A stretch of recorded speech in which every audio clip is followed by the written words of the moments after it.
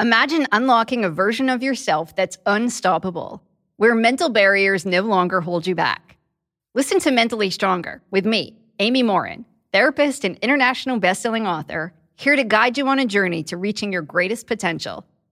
Every Monday, I bring you into conversations with some of the most fascinating minds. Experts, authors, entrepreneurs, athletes, and musicians. They don't just share stories.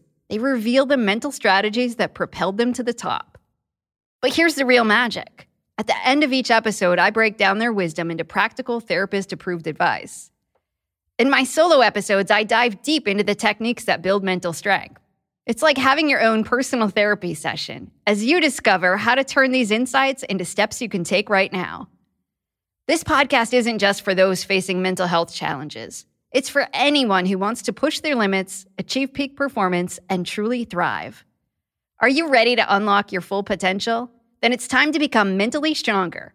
Subscribe to Mentally Stronger with therapist Amy Morin, available wherever you love to listen to podcasts. Rex Heuermann is a demon that walks among us, a predator that ruined families. The Lisk, Long Island serial killer podcast was shocked when the news broke of Rex Heuermann's arrest. After more than a decade of searching, law enforcement officials had finally pieced together enough evidence to bring formal charges against Rex Heuermann. Initially charged with 3 murders, Heuermann is now officially charged with all 4 deaths in the Gilgo 4 case. I'm your host, Chris Moss, and the List podcast will be releasing new episodes with interviews and fresh insight on the case as Rex Heuermann awaits trial in Long Island. While we are relieved by the arrest, the List podcast team will be working hard to share new developments and perspectives as we get them. So please keep your eyes and ears out for new episodes, and if you haven't already, please listen to seasons 1 and 2 of Lisk, Long Island Serial Killer, wherever you listen to podcasts.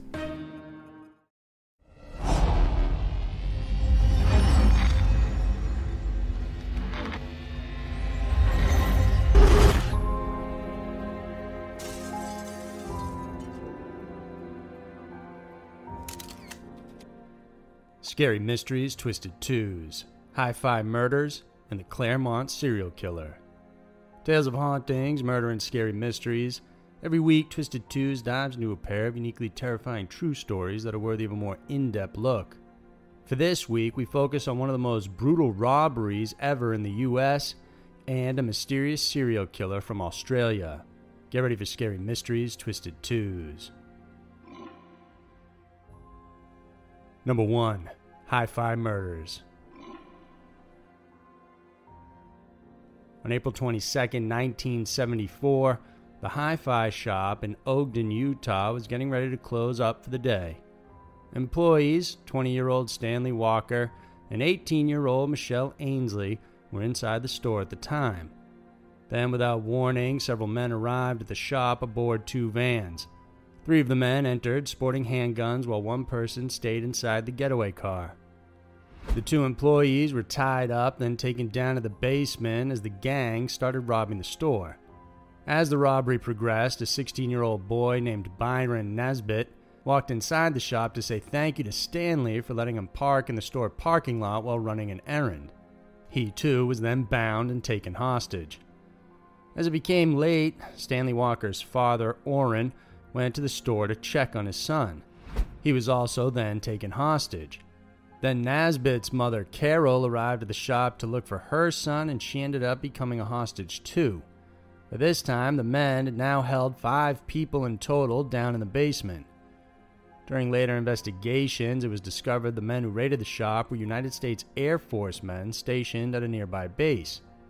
It's believed there were 6 of them, but only 3 were identified. Dale Pierre was the enforcer, William Andrews the mastermind and instigator, and Keith Roberts the getaway driver. In the basement, Andrews ordered Pierre to grab a bottle wrapped in a brown paper bag from the car. Once he got back, the 2 forced the hostages to drink the blue liquid inside. Almost immediately, it burned their throats and caused blisters on their lips. The men told the victims it was vodka laced with sleeping pills, when in fact, it was liquid Drano, a drain-cleaning product. As the victims coughed and gagged, the robbers tried to plug their mouths to prevent the liquid from spilling out, but the adhesive wouldn't stick because the Drano was oozing out. Orrin Walker was also forced to drink it. He let the liquor pour out of his mouth and faked his convulsions and screaming. At some point, Pierre got so upset the hostages were taking too long to die. As the victims screamed in pain and agony, he decided to shoot both Carol and Byron in the back of their heads. It killed Carol instantly, but left her son Byron alive. Pierre then turned to shoot Orrin, but missed. He then shot his son Stanley dead before shooting Orrin Walker again. Pierre took Michelle Ainsley to a corner of the basement, told Andrews to leave for 30 minutes as Pierre repeatedly and brutally raped the 18-year-old girl. Afterward, he allowed her to use the bathroom as he watched before dragging her back with the other hostages, naked, and threw her face down on the floor before shooting her in the back of her head. Both Andrew and Pierre saw Orrin was still alive, so Pierre mounted him and tried to strangle him to death using a wire. When this didn't kill him, the two inserted a ballpoint pen into Walker's ear and stomped on it until it broke through his eardrum and pushed through the side of his throat. Then the two left for upstairs, loaded the rest of the equipment into the van, and took off. It took almost 3 hours for the bodies to be discovered. Orrin's wife and other son arrived at the store looking for their family members. The son heard noises from the basement and broke the back door to enter while his mother called Ogden police. When the authorities got there, both Stanley and Michelle were declared dead, while Carol was taken to the hospital, yet died en route. Byron Nesbitt survived his ordeal but suffered severe brain damage. He spent more than 250 days at the hospital before he could be released. Orrin Walker also survived, but with severe burns to his mouth and chin. His hearing was permanently damaged because of the pen. Hours after news of the robbery and brutal murders were reported, a tipster from the Air Force called the police and told them Andrews once told him months before he was going to rob that hi-fi shop and kill anyone who would get in his way. After this, 2 teens who were dumpster diving close to Hill Air Force Base found the victims' wallets and purses, and they told police. The detectives who arrived at the scene made sure to put on a show for the gathered airmen, hoping to catch a glimpse of who was acting suspiciously amongst the crowd, and this paid off as both Pierre and Andrews were visibly shaken as police gathered more evidence. When the 2 men were arrested as suspects, a search in the barracks led police to a public storage unit that the men had rented. There they discovered the stolen equipment, matched via serial numbers to the hi-fi store. There was also a half-empty bottle of Drano. During their trial, Orrin Walker became the star witness. Byron Nesbitt suffered amnesia due to his injuries and was unable to testify. Both Dale Pierre and William Andrews were found guilty of 3 counts of first-degree murder and sentenced to death. The third man, Keith Roberts, was also charged with aggravated robbery and sentenced to 5 years to life. The other 3 men have never been identified. Both Pierre and Andrews exhausted their appeals, and many people accused the trial and jury of racism since the perpetrators were all black and the victims and jury all white. But in the end, both Pierre and Andrews were handed their sentences regardless. Pierre was executed in August of 1987, while Andrews was executed in July of 92.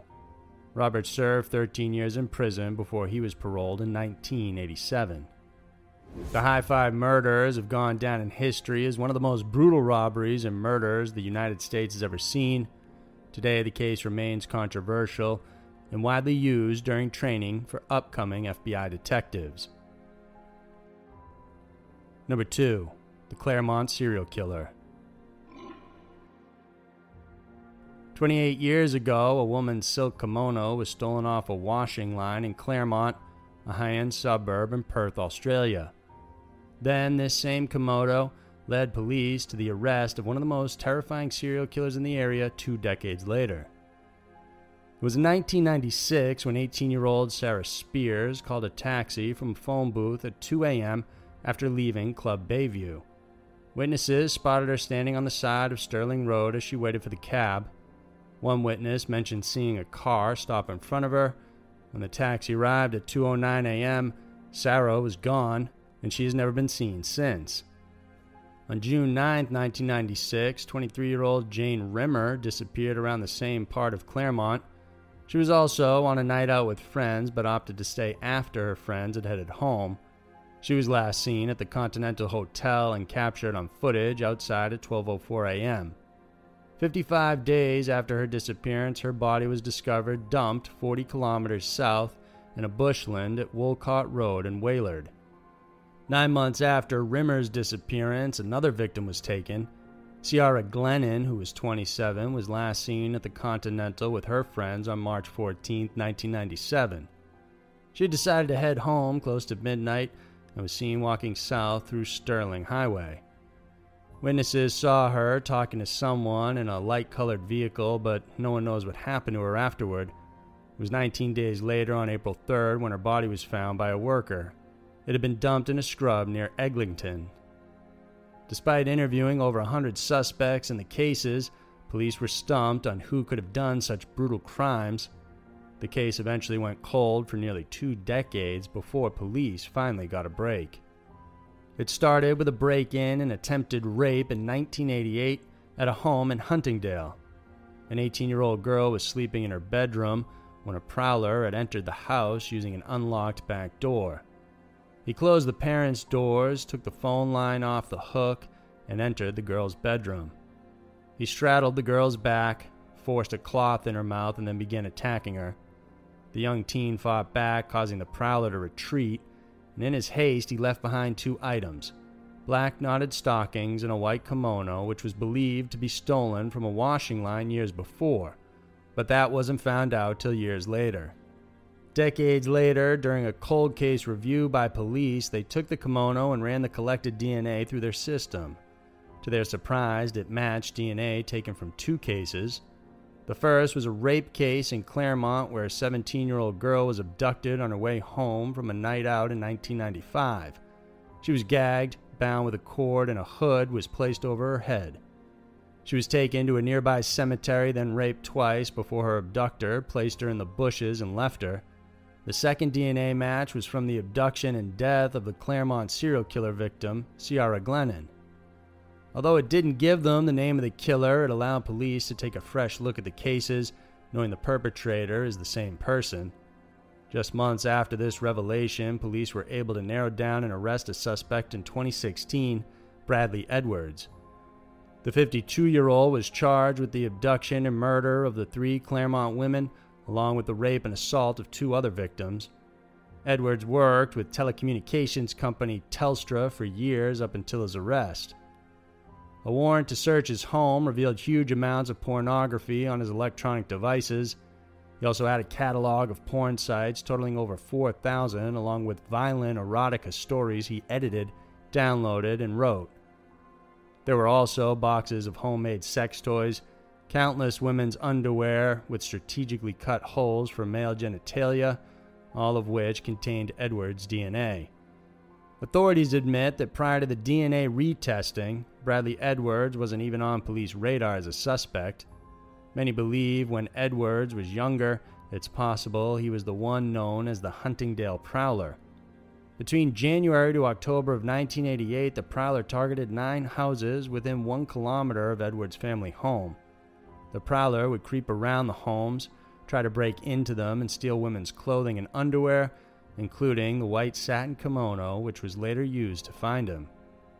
From prowling, Edwards escalated to attacking his first victim in the Huntingdale attempted rape case, although there are some who suspect he may have had prior victims before this.